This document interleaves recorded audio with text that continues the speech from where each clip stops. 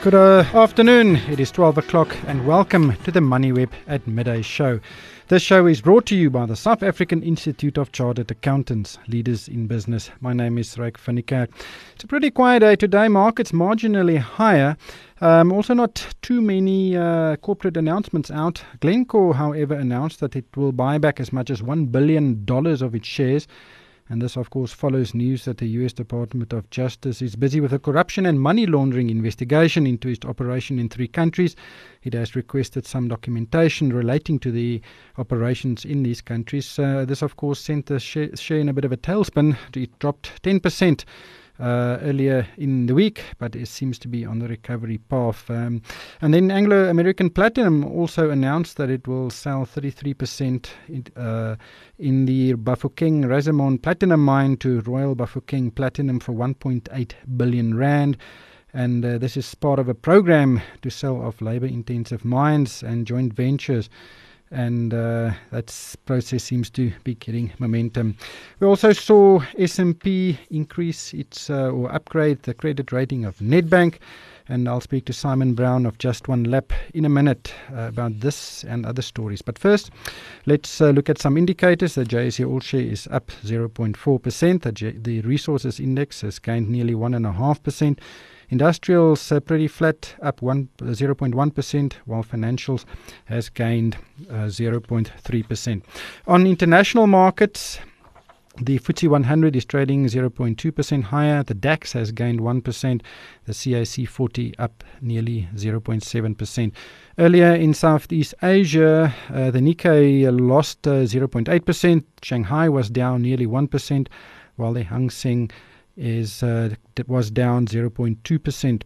Looking at individual shares that were performing well or that are performing well, Glencore has bounced by 3.4%. Anglo American up 2.7%. ARM has gained 2.5%. Anglo-Plat also 2.4% higher. On the negative side, Massmart down 1.6%. AECI down 1.2%. Reinet has lost just over 1%. MMI Holdings also down 1%. Sibanye Gold and Clicks also down around 0.8%. Let's look at some currencies. The rand is currently trading at 13.68 rand against the dollar, 18.13 rand against the pound, and 16.02 rand against the euro. Bitcoin is $6,567, and in rand, 94,400 rand for one Bitcoin. On the commodity market, gold is trading at $1,253, platinum at $842, Brent crude is at $77.78, while the R186 is trading at 8.77%. On the line is Simon Brown of Just One Lap. Simon, I want to start there. Markets, higher, but it seems like we have a bit of stability in the currency, at least for the last week or so. The R186 also relatively stable at around 8.8%. I know a week is not a long time, but it's a lot less volatile this week than last week, for example. Afternoon, Rick. It absolutely is. I mean, we must also quantify. I mean, obviously yesterday the US was closed, so we had a quiet day locally, and so far today, the value gone through the market is about 5 billion, a little over 5 billion, which is modest. We would normally be sitting closer to, hope in an ideal world, 7, 8, maybe even 10 billion by this time of the day. But certainly you're right. We're seeing a currency stable at around the 13.70 level. We're not seeing those 20, 25 cent swings sort of intraday. And my sense is that some of the broader sort of emerging market fears that saw emerging market currencies being hit, and we've got to stress that ours was the least of a bad bunch. It was the Turkish lira, Venezuela were the ones, Mexico, and we were really getting hit. But it certainly seems that there's stability coming. The rand's happy around this 13.70. Might drift out a bit. It might move down to maybe the 13.50s and 40s. That would be my sense of probably where it's going to go in the next few weeks. Bonds are relaxed, and our market, we had that massive ramp up on Friday, over 3% up. A bit of a pullback, giving some of it back on Monday. But as you say, we're sitting pretty. We're kind of drifting along. The Resi 10 being the one index that is doing very well. That's been out and out winner today, up almost 2% so far. Yeah, the bond market 8.77%. That has come down, significantly. It was trading at 9.1% not too long ago. And in many ways, that's a better benchmark for the international view of the local market. I think you're 100% right. Yeah, certainly there are foreigners buying our equities and the like, and we can do that. But I think you're spot on when you say that our bond market is a better representation. And although a move from, call it 9 to 8.77 is less than 0.25%, then the bond market, that's a real and significant move. And what it's telling us is that foreigners are coming in and buying our bonds. We can also see it.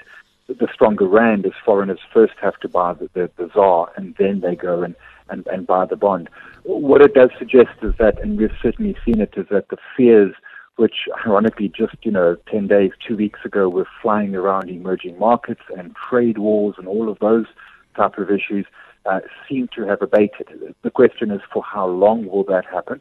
But certainly we've seen some elections. We've had the Mexican election, and the market kind of shrugged that off to a fair degree. So there is some normality returning. There's some confidence returning. Foreigners are coming in and buying our bonds. And we certainly, in the space of emerging markets, it's a wide breadth of markets that sit there, but we're typically sort of towards the top in terms of quality and confidence, both in our economy, within our government, within the structures. And that then makes our bonds quite attractive. And a 8.77% yield on a government bond is an attractive yield for an economy such as ours. And foreigners are going to like it and going to be buying it. Yeah, and that's after the significant outflow in the first half of the year, I think nearly 40 billion. So hopefully there is a bit of a turnaround. We need those capital flows. But looking at some corporate news, Glencore announced it will buy back around $1 billion of shares. And of course, as I've said earlier, this follows the U.S. Department of Justice subpoena for some documents relating to potential money laundering and corruption in 3 countries it is doing business in. Do you think this buyback is in reaction to this investigation, just to please some of their investors? I think it absolutely is. I mean, in total market cap terms, it's about 1.5%. So it's chunky. It's not massive, but certainly 1.5% is chunky. What we also saw in the sell-off on Tuesday, that was a 52-week low for that stock. It was sub 48 rand. It certainly had a very good run. And just less than a month ago, mid-June, was its high at just over 72 rand. So it had been under some pressure. That massive sell-off on Tuesday has spooked some people, and this, I think, is showing some confidence. The question is if this is the right point to be doing the buyback. I mean, this is a stock where it's sort of towards the end of 2015, early 2016. Was trading around the low 20s, so that they're going to be buying back at a significant premium to where it's been within sort of 2.5 years.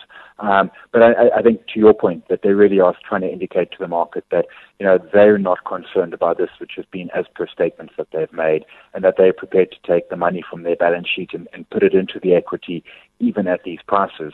And with all respect to Glencore, it does also offer a bit of a support to that share price. But it's certainly recovered a lot of the pain which it saw on Tuesday when that news initially broke.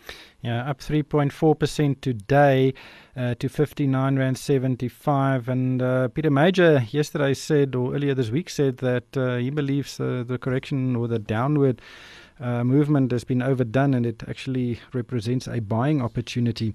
Then another story that seems to drag on is Capitec.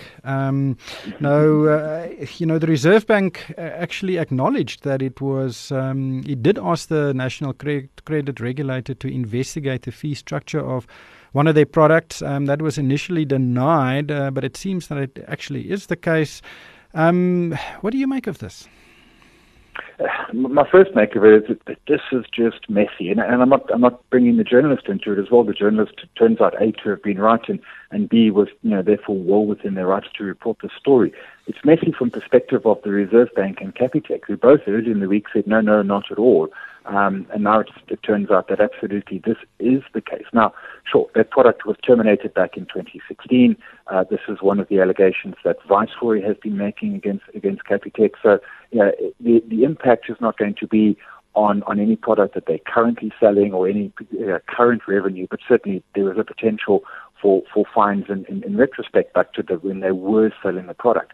But one really gets the sense that there was perhaps a bit of a knee-jerk rush response to deny it, when I think perhaps cool heads should have actually sat down and said, let's really find out what happened, rather than just, and that knee-jerk rush to deny it was almost, again, the sort of, backing away Viceroy. And as much as the jury's out on whether people like Viceroy and whether they're any good at what they do, the truth of the matter is they've had some successes, Steinhoff being one of them, medical company in the US, an Australian company as well. But like any analyst, whether you're a long or a short side a trader and investor, you're going to get some of them wrong. Capitec seems to be one that they got wrong, but I still think a more considered and ultimately a more accurate statement from both the Reserve Bank and Capitec was frankly in order, and this looks bad on both of those institutions.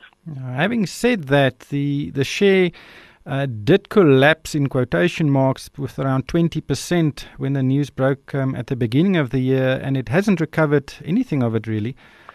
Still relatively flat since the beginning of the year. Is this a re-rating of the share, or does did the Viceroy report have anything to do with this? I think bits of both. Capitec was almost 1,100 Rand at the end of last year, and I'm a shareholder in Capitec. I love the stock, I love the bank, but 1,100 Rand was eye-wateringly expensive for Capitec. My fair value on Capitec is around 600, 640 level. So even at 870 where it's trading now, this is an expensive stock. But I think two things have happened. So one is that re-rating, which was probably more, it was going to happen sooner or later, and Viceroy certainly helped it along in the process and brought it back down to 870, and it's been trading pretty much in the sideways range of sort of 800 to 900 Rand since that report came out. The other story is that, make no mistake about it, is that there are some investors out there who were wishing they'd bought Capitec, who'd seen it at 1,100 Rand, felt that they'd missed an opportunity, but now no longer want to buy it. In other words, you've got a smaller pool of potential buyers for Capitec because of Viceroy. And they're taking the view, and it's an absolutely fair view to take, which is, well, I don't know who's right here. Is Viceroy right? Is Capitec right? What is the truth in this story? We honestly don't know. It's opinions. I got mine, others have got theirs. But there's going to be a smaller pool of potential investors, and it does, at this point, it puts a layer of tarnish over Capitec. Whether that layer of tarnish is fair or not is truthfully moot to the process. It is there, and therefore sort of capping on the price. So it's stuck in that range, and a range which as I said, I still consider it. It's a great stock, it's a great business, it's got great potential. I don't think Viceroy are right. I think they've got this one wrong. But this is a stock sitting on a historic PE of 23%, 23 times. That's expensive, even for their space within the banking sector. Yeah, absolutely. A very interesting case study indeed. Turning to another bank, Nedbank received a thumbs up from ratings agency Standard & Poor's. The rating was upgraded to ZAAA+, and it follows S&P also improving the ratings of PPC, African Bank and Capitec earlier this week. What does this mean for the company? So I think, for Nedbank, we notice, the share is up a little bit, 0.8% or so not even 1% higher.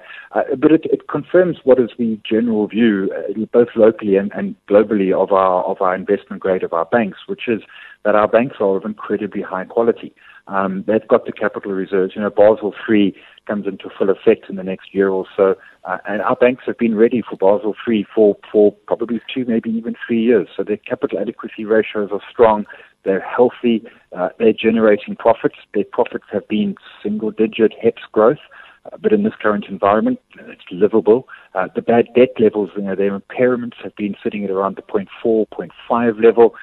Absolute outlier, but that outlier is only sitting, if I recall, I think it was 0.76. Even that is a historically low impairment level. And the banks are moderately priced. They're sort of Goldilocks. They're not expensive. They're not cheap. They're on forward PEs of around 10, depending which bank we're looking at. And I think the Standard & Poor's upgrade really confirms that our banks are of high quality. We've got good oversight from the Reserve Bank, and they're incredibly well managed and have done fairly well in what has been a very, very tough 3, 4, 5 years of operating here. Yeah, during the past 3 months, Nedbank is down nearly 9%, down 6% during the past month. Historic PE of 10.8, forward PE of around 9. So, you say Goldilocks, some may say this is offering value, although there are some clouds on the horizon in terms of rising interest rates. Yeah, I think you're right. And certainly, so the banks were doing incredibly well, and they came under pressure sort of towards the beginning of May. A lot of that was driven around the emerging market that we had concerns we've spoken about. A lot of it was also just around valuation. The banks certainly had a run. But to your point, the forward PEs, and looking particularly at Nedbank, the forward PE of 9.4 is offering value in it. Now, maybe they won't do as expected in terms of growth, which means, well, okay, maybe that forward PE is 9.8. But for a bank, that is still an attractive price-earnings ratio. And whilst they've been growing modestly at as I said, single-digit growth mostly, and some outliers there and some one-off costs, particularly in the case of Absa, what we are seeing is that they've held their growth during the tough times. And if we start seeing things improve, and if we start seeing GDP coming through, and we've seen lower inflation come through, and if we can sustain this over the next year or two, and they can get their earnings into perhaps the low teens, these banks are offering great value. Yeah, with a dividend yield of nearly 5% to boot, I think the value investors may start to look more aggressively at banks. But thank you, Simon. That was Simon Brown of Just One Lap. And unfortunately, that is all we have time for today. The show was brought to you by the South African Institute of Chartered Accountants, leaders in business. Numbers rule the world. Inflation, interest rates, petrol price. And when numbers change, you need to know how to respond, especially when it comes to business. Partner with a chartered accountant and get far more than a numbers person. A CASA is equipped with holistic business acumen and decision-making expertise when evaluating your business's future growth. Partner with a responsible leader in business. Partner with a CASA today. Go to saica.co.za. And that's it for this edition of the MoneyWeb at Midday Show. Thank you for tuning in.